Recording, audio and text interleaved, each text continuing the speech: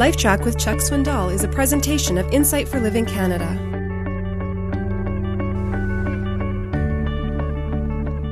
Webster defines prejudice as follows: injury or damage resulting from some judgment or action of another in disregard of one's rights.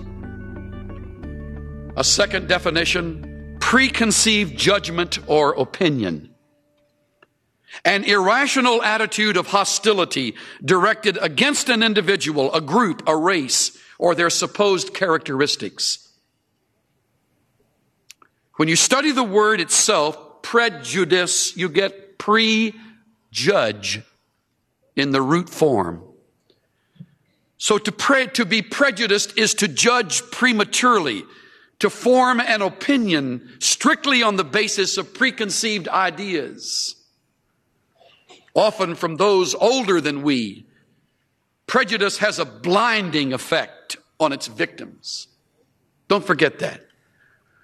I've observed prejudice for years, having been raised in the South. Most of my years I was in the South. And it isn't that that's the only place where there is prejudice. I have found it everywhere I have lived. But it was there that I have my roots. And I've observed three things about prejudice, just by way of general observation. First of all, prejudice is a learned trait. I wasn't born prejudiced. It didn't bother me as an infant whether a black woman or a white woman changed my diapers. It didn't bother me as a little boy whether a black teacher or a white teacher, a man or a woman taught me in the school. It only began to bother me when I learned that there was a difference, at least preconceived idea of difference. It was a learned trait. My father was a prejudiced man, not as prejudiced as his mother, who as a little girl watched out the back window and saw their crops burned to the ground by the Union Army.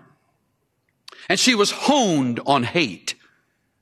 I didn't know her many years of my childhood, but I remember my mother telling me of her. And it came out in my father's life.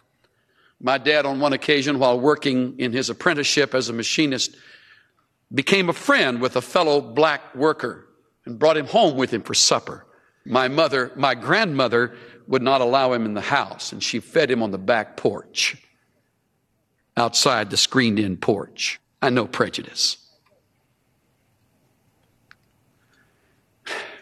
It's a shameful thing. It's a heartbreaking thing. The brutality and the harm it causes is beyond imagination.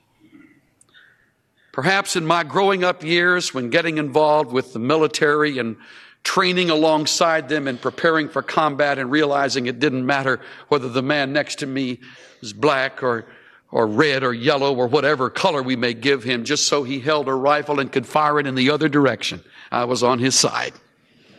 And it made all the difference in the world to me that he was an ally, not what color he was. Just like if my house were burning to the ground, I wouldn't look up and down the street for other Caucasians. I would look up and down the street for anybody to help me keep my house from going down or my family from being destroyed or the goods that we have. But deep down inside my gut, I have learned to be prejudiced. And it has to be fought.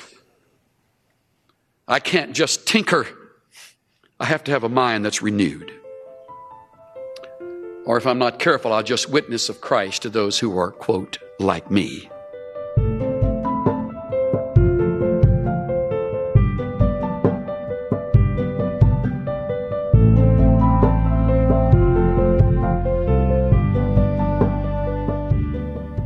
Prejudice is a learned trait, but it can be unlearned. It takes a renewed mind to remove the blinders of prejudice and see people for who they are, instead of what they look like. This is Steve Johnson of Insight for Living Canada. Listen to more of Chuck Swindoll's LifeTrac messages at lifetrac.ca. LifeTrac, where life and truth meet.